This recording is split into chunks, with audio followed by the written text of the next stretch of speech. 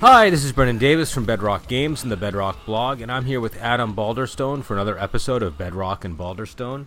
And today we're going to be talking about Farscape Season 1. And Adam, what episodes are we doing today? Is this 21 and 22? Yeah, we're doing Bone to be Wild and Family Ties are the names of the episodes. And so why don't you... these are the last two episodes of the season. So why don't you walk us through the plot lines, and then we'll discuss. Okay, so with Bone to be Wild, we've got Moya is in an asteroid field hiding from the command carrier, picking up from the end of the last episode. And they pick up a distress signal from some asteroid covered in heavy plant life. And they they decide to go respond to that. And meanwhile... Aaron is dealing with trying to communicate with the new baby Leviathan. So those are the main plot threads going through that one. And this one was kind of like a horror episode, right? Like it was, there's a predatory monster, and then it's a little unclear who the monster really is exactly. And then it takes sort of an unexpected turn, and it kind of naturally leads into the next episode, too, which I quite liked. Yeah. We're kind of dealing with the same scenario in a lot of ways, right? For these final episodes, there's sort of a similar situation surrounding everything. I thought they did it. Go ahead. No, go ahead. Okay, I thought they did a good episode. A good episode. I thought they did a good job this episode of making it part of the ongoing story through these episodes, but having a separate new plot going on at the same time. I thought they handled that well. It would be like if a TV series, like if Return of the Jedi were a TV series, and you had something ongoing on the series for several episodes during the Battle of Endor, but it didn't necessarily all have to do directly with the Battle of Endor, right? Like that. Yeah. That's kind of what this felt like. It felt nice because there was like an anchor, the scenario, keeping everything centered somehow. And I really enjoyed it. I thought this was an interesting episode. I thought that the threat was actually a little bit sexy when she attacked. I have to admit, I was surprised. I feel like that's kind of a thing in this show now that I've seen a full season of it. That they it's not like over the top and gratuitous or anything, but it's definitely present. Do you know what I mean? There's definitely like there's a liberated quality to the show. Definitely. But I liked that they kind of were cutting deals with this thing, right? That there were like these, it just went and so like it did not go where I expected it to go, and again, just to bring the gaming thing back in, because that does come in from time to time. This is sort of how I would expect an adventuring party to deal with a monster, right? Yeah. Oh, hey, there's a whole command carrier of people out there. You can eat them. But it's a very clever solution. Now, the interesting thing is, whoever the GM was of this adventure, they didn't go all the way. Like the player solution definitely got them a little bit, but it didn't. She didn't devour the whole ship or anything crazy like that. So. No. But they do obliquely refer to it in the next episode. Yes, and perhaps it comes up again in part 2, because the next episode is a part of a 2-part, sequence. So But I thought this one was very entertaining. It was very good, and it was the appropriate level of fare before the next episode was my feeling. I didn't have too many deep thoughts on it though. I just liked it, and I thought, and I liked some of the details we learned. Like Zahn is plant-based. That was kind of interesting. It's pretty obvious when you know it. Like through the whole series, it's like it's like watching it as I'm doing a rewatch. It's like, well, yeah, she's always been a plant. It's obvious, but they've never said it. Yeah. So now is the time it's actually confirmed. But yeah, she likes hanging out in sunlight and and solar flares and all that stuff. And it's come up throughout the whole season. And she rebukes Crichton for his human-centric ways. Animal-centric. Animal-centric. Yeah. Animal-centric. How animal-centric of you, Crichton? That's the line. Yeah. It was a cool episode, and I liked the moral gray operating in this one. Do you know what I mean? There was quite a bit of moral gray here. And the monster was still like a real legitimate threat, but the monster was just kind of doing its thing of survival, right? So it wasn't like a malicious entity, and it was willing to work with the humans, or with the sentient creatures. Yeah, I mean, it's she's an interesting character because it's like, yeah, it's not her fault. She just needs to eat, and she's only eating intelligent life because it's all that's left. But it's like, also you look at her story, and it's like she like ate. She's the last one left after they turned cannibal on each other. Yeah. So it's like she's a pretty harsh character. Yeah. She's the one that was so it's a really, really gray episode. Very gray. But yeah, she's actually played by Ben Browder's wife, by the way. Oh, really? The guy who plays Crichton. So okay, maybe that's why I thought it was sexy when she attacked him. Then, because it was because it makes sense. There would be a certain chemistry, right? And if my wife, if I was an actor, right, and my wife got to play a character like that and got to like try to eat me, I know that there would be a gleam in her eye, right? Because she would enjoy it. So I think that's what I was picking up on. Now that you've told me that. Yeah. No, she actually recurs through the show in different roles too. Okay, that's good. Is this her first role, or this is her first one? Yeah. Okay, I'll keep an eye out for this lady. Though I don't. I mean, she was in such heavy makeup. I doubt I'd recognize her. That's why it's a challenge. Yeah. Even with the main act, like if I saw the actress who played Zahn, I probably wouldn't recognize her. Right. And if I saw the actor who plays Dargo, I wouldn't recognize him. I'm sure, unless his voice is so. Huh?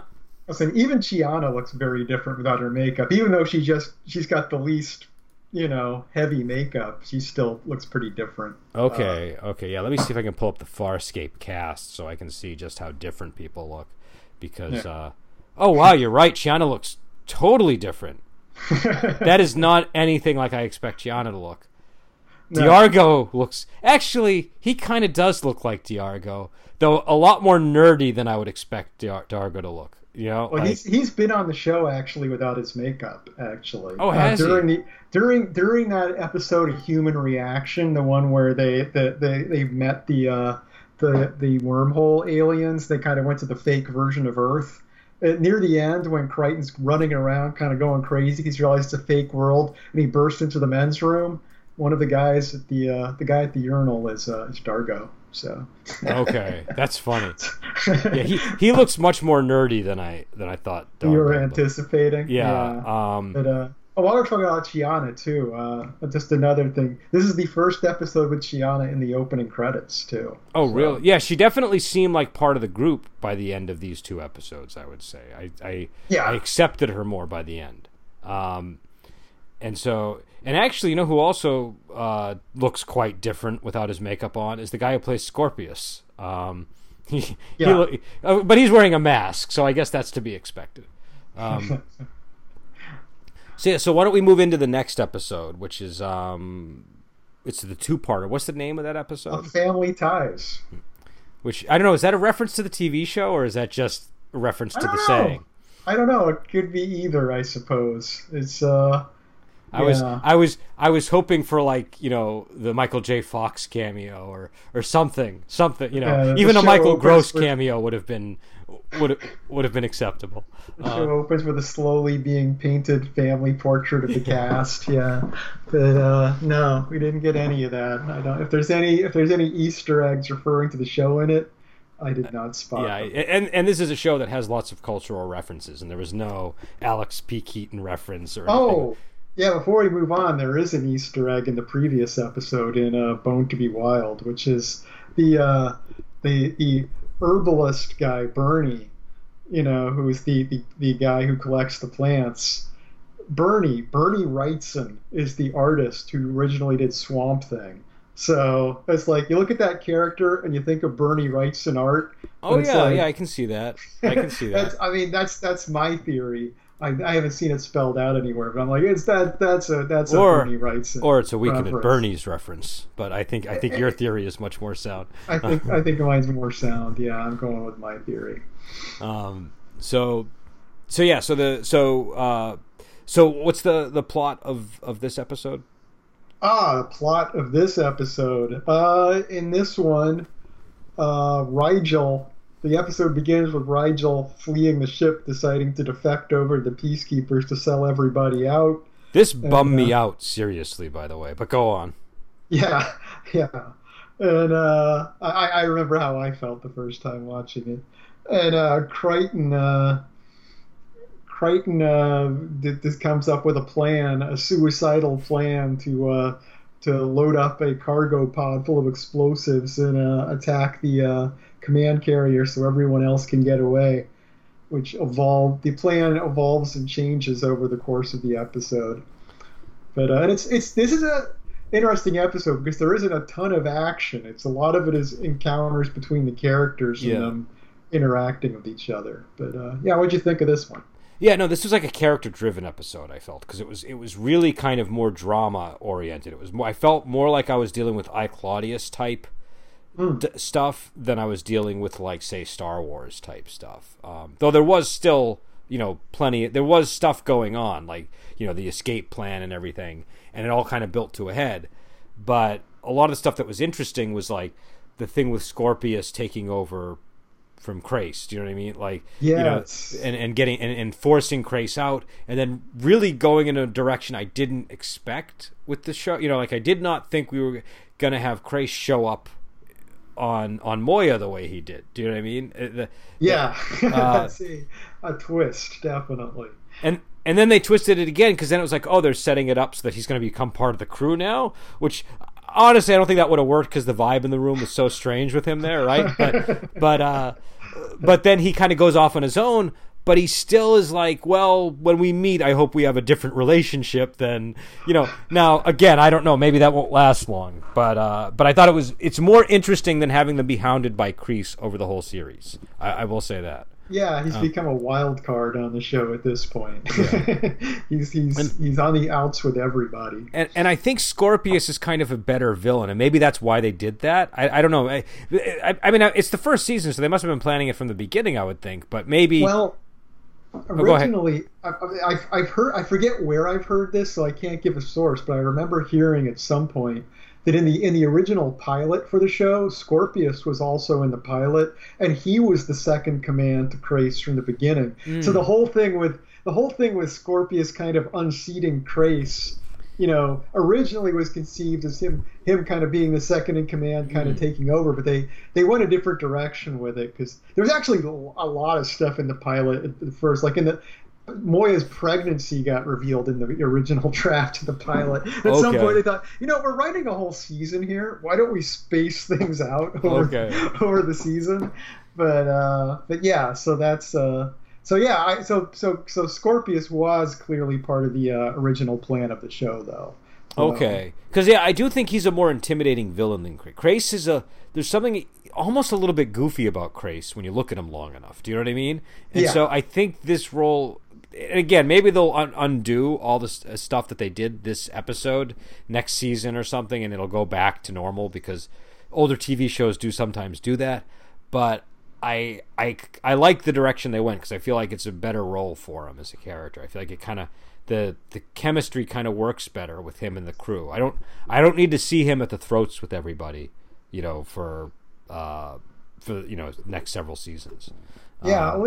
It works too from the standpoint that it's almost, he kind of said his goodbye to Aaron and everything, and it's almost like he's kind of realized, he got forcibly recruited into the Peacekeepers, and it wasn't something he ever chose to do, and he wasn't really raised as a Peacekeeper. Yeah. It's almost like he kind of watching Aaron, he's decided, you know what?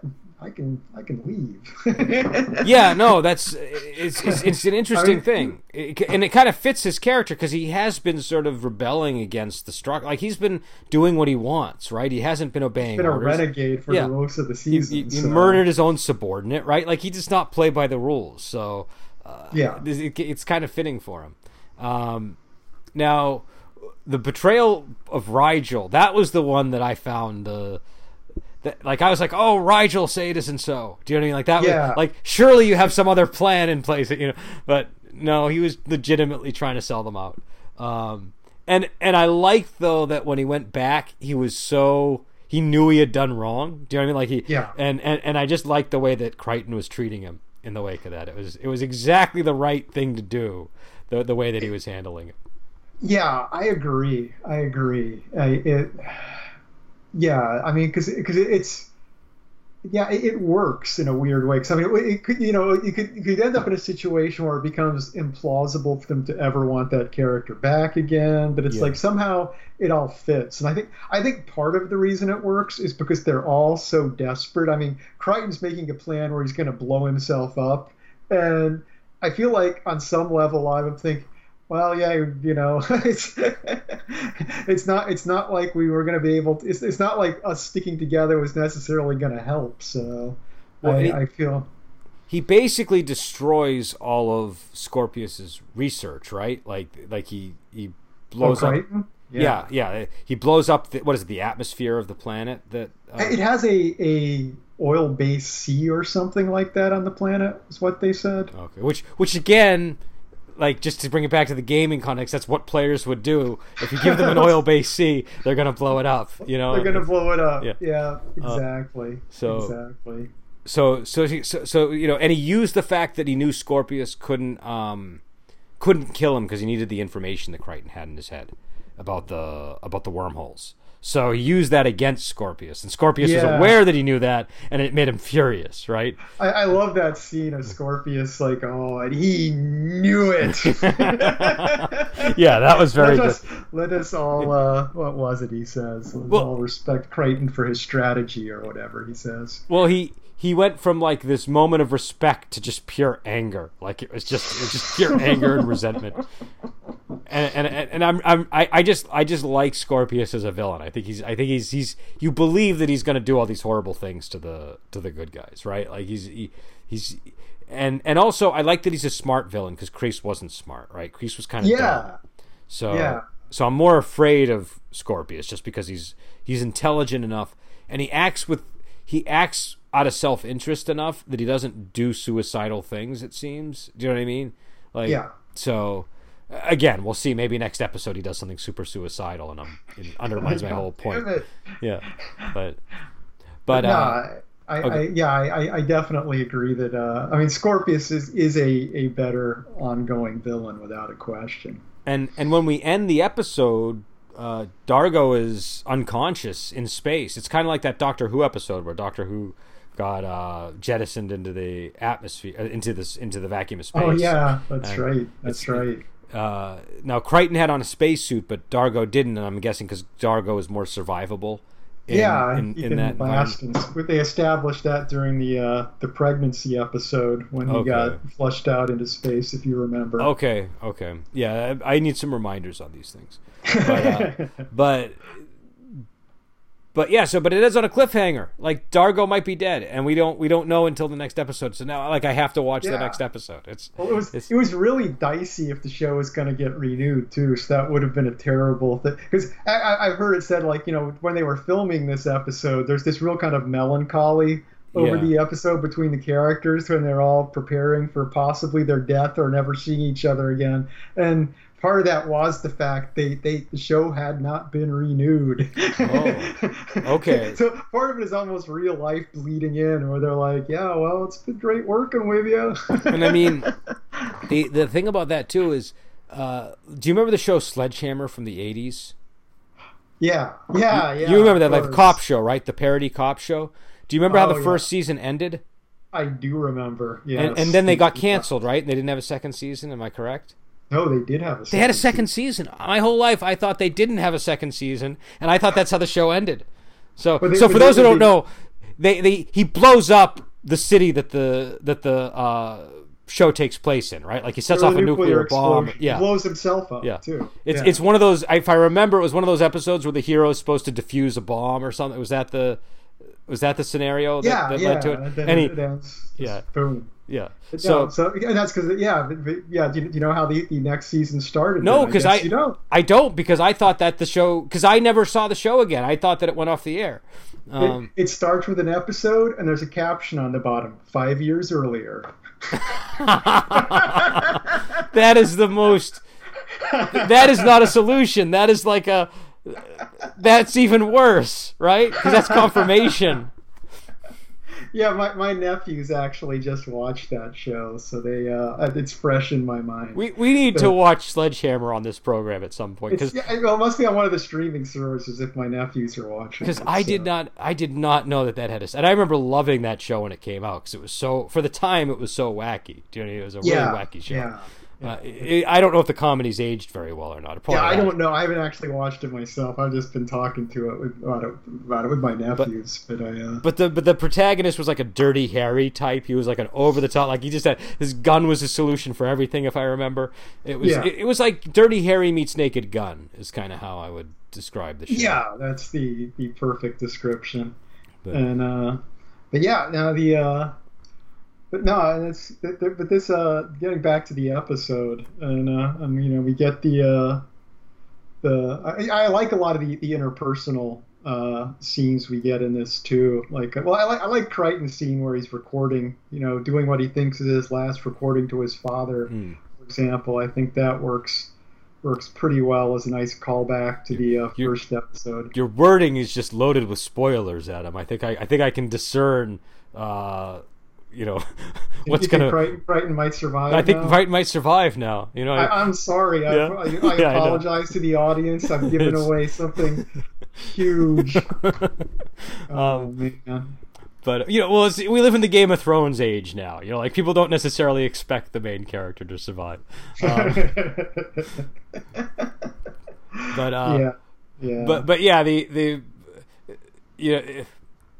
also the scene with Chiana, right? Chiana kind of reveals that it seems to me the reason why she was staying on is because she likes Crichton, right? She's got some kind of affection for Crichton, and so she kisses him, but it's an unreciprocated kiss. Like, he doesn't kiss her back, basically, because he obviously has feelings for Soon.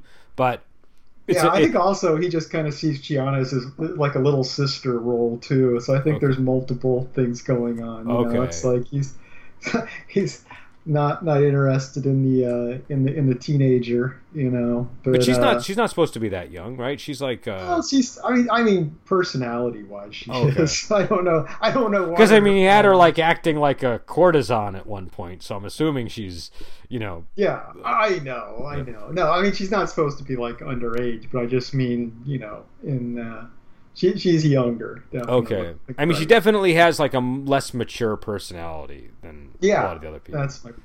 Yeah, I mean, it's interesting too. Like you say, she has feelings for him, but it's like they're complicated. I mean, her comment is, she doesn't know of any other way to thank him. It's like an interesting comment about her personality. But she also, it looked like she loved him in that scene. Like, that seemed to be her. Oh, feeling. She definitely has affection for him. Yeah, I don't know. I'm saying it's interesting. I was worried because the next scene, he tells her, just like, because she says like, you saved me, I don't know how to pay you back, and he says, just like pay it forward, basically, right? Like go and do good. And so then she makes food for everybody, but then I'm thinking, like, Gianna's kind of like a crazy character. Like, they've established that she's sort of insane. So maybe she's like just going to murder everybody because she figures Crichton must love one of these other women. So, you know what I'm saying? Like, so I thought everybody was going to die from that food. Okay. You said this felt like an I, Claudius kind of episode to you. You were expecting like Gianna to turn to Livia all of a sudden. Yeah. I thought she was going to go murder people in that scene. So, and I think I might have been okay with it. Like, it might have been a plot turn that I would have been accepting of, actually. So yeah, but no, there's just I mean the scene with Crichton and Dargo when they're flying off together is a good one too. I really enjoy that scene. Well, and their whole thing where it's like the camaraderie is sort of he gives Dargo his father's lecture. Yeah. Does it work? I'm alive. And yeah. And so I thought they did a good job with it, and I don't know, kind of upset that they ended on a cliffhanger. I thought they should have resolved it this season, but I'll go with it, and I'll definitely watch the next episode because I want to know what happens. Like they succeeded in getting me invested in the next season, but I feel like it's kind of a shitty move to pull on an audience to stay tuned next season to find out if this guy lives or dies. I agree. It's a little on the cheap side, but it's I don't know. Within the context of the larger show, it's you do get some nice satisfying thing. The setting a moon on fire was a pretty satisfying move at the end there, and of course they used their budget well this episode. I thought they used their budget very well. Yeah, and you got the triple move: the moon getting set on fire, of Crais taking off with the baby, and when you say baby, just to be clear for the audience, Adam is talking about a ship, not a human baby. Not an infant child thing. No, but the and Sun's emotional attachment to that ship too was interesting. She's furious that Crais is taking the child away from its mother, right? And because that's what the peacekeepers do to them, right? So it's like it obviously represents a lot to her. And they've also had the kind of the bond that it's a Leviathan that's had like peacekeeper technology added to it. She's a peacekeeper that's had like pilot DNA put in her. So is that scene where she's doing that and Crais is like, well, that's what they did to us, so I'm doing it here. Is that that's basically them making crucial decisions that are like, she is now sort of firmly rejecting all of what the peacekeepers represent, right? When she does that, and he's leaving the peacekeepers, but he's still a peacekeeper at heart, I think, when he makes that choice. Is that? Yeah. That's what. Well, I don't know. I mean, it's hard to say, but I mean, it's definitely a case of using the fact you were abused to abuse others. It's like, well, I got through it fine. I'm a well-adjusted adult. Let me rephrase it. They're both at a fork in the road, and she's choosing the path of light, and he's choosing the darker path. Is what it feels like. Do you know what I mean? Yeah. He's still Crais. He's not. I feel like Aaron putting him through the Aurora chair again. If you remember what she did, is just made him play back his entire life again. It's like, I feel like it did get Crais to take stock of his life. He got a handle on things to an extent, but it didn't fix him totally. It's like, he kind of became awake enough to take a different path in life, but he's still Crais. And actually too, the recording with the father and stuff I talked about with Crichton, of course that ties into Aaron. He has the conversation about fathers with Aaron, and she talks about meeting her mother and knowing even less about her father. Which that leads, and he says just send your father a message, maybe you'll get it. And that leads into her naming the ship Talon. Yeah, that's true. Father. Yeah, okay. So it's kind of talking about changes in Aaron, it's like rejecting peacekeeper things. It's like she's been very anti-family for pretty much the whole episode. The whole episode where we're on the fake version of Earth. She was really resistant to working with Crichton's father, because it's like she just didn't understand the concept of why would you trust someone just because they're your father? and even if Dargo survives all this, now the situation they're in is that Aaron is in a ship trying to rescue them, but there's like a bunch of peacekeeper vessels that are circling the area, and so and Moya has kind of blasted off, right? Like, or is about to. They're gone. They've starburst out of there. So it's kind of like I don't know. It's like the end of Empire Strikes Back almost a little bit in some ways. It's kind of a grim moment. They did a good job. I think it was a good season overall. And now I definitely want to know what happens next season. I'm much more curious now. Yeah. Well, we'll get to season 2 soon. So, anything else to add about the episode? Any other thoughts or? No, I think I've covered pretty much all I had to say. Yeah. All right. So we will head out. I want to remind people that the Wuxia Weekend podcast has a Patreon, and I would encourage people to check it out. If you go to any of the Wuxia Weekend episodes, you can find the link there. It helps us get movies and stuff for the show. And we have a couple of episodes of Wuxia Workshop up as well right now. I would encourage people to check out our discussion of Zodiac Fighters because it's kind of an interesting movie. And Adam and I will be back on. I guess we're going to do the next season, right? Unless we want to take a break.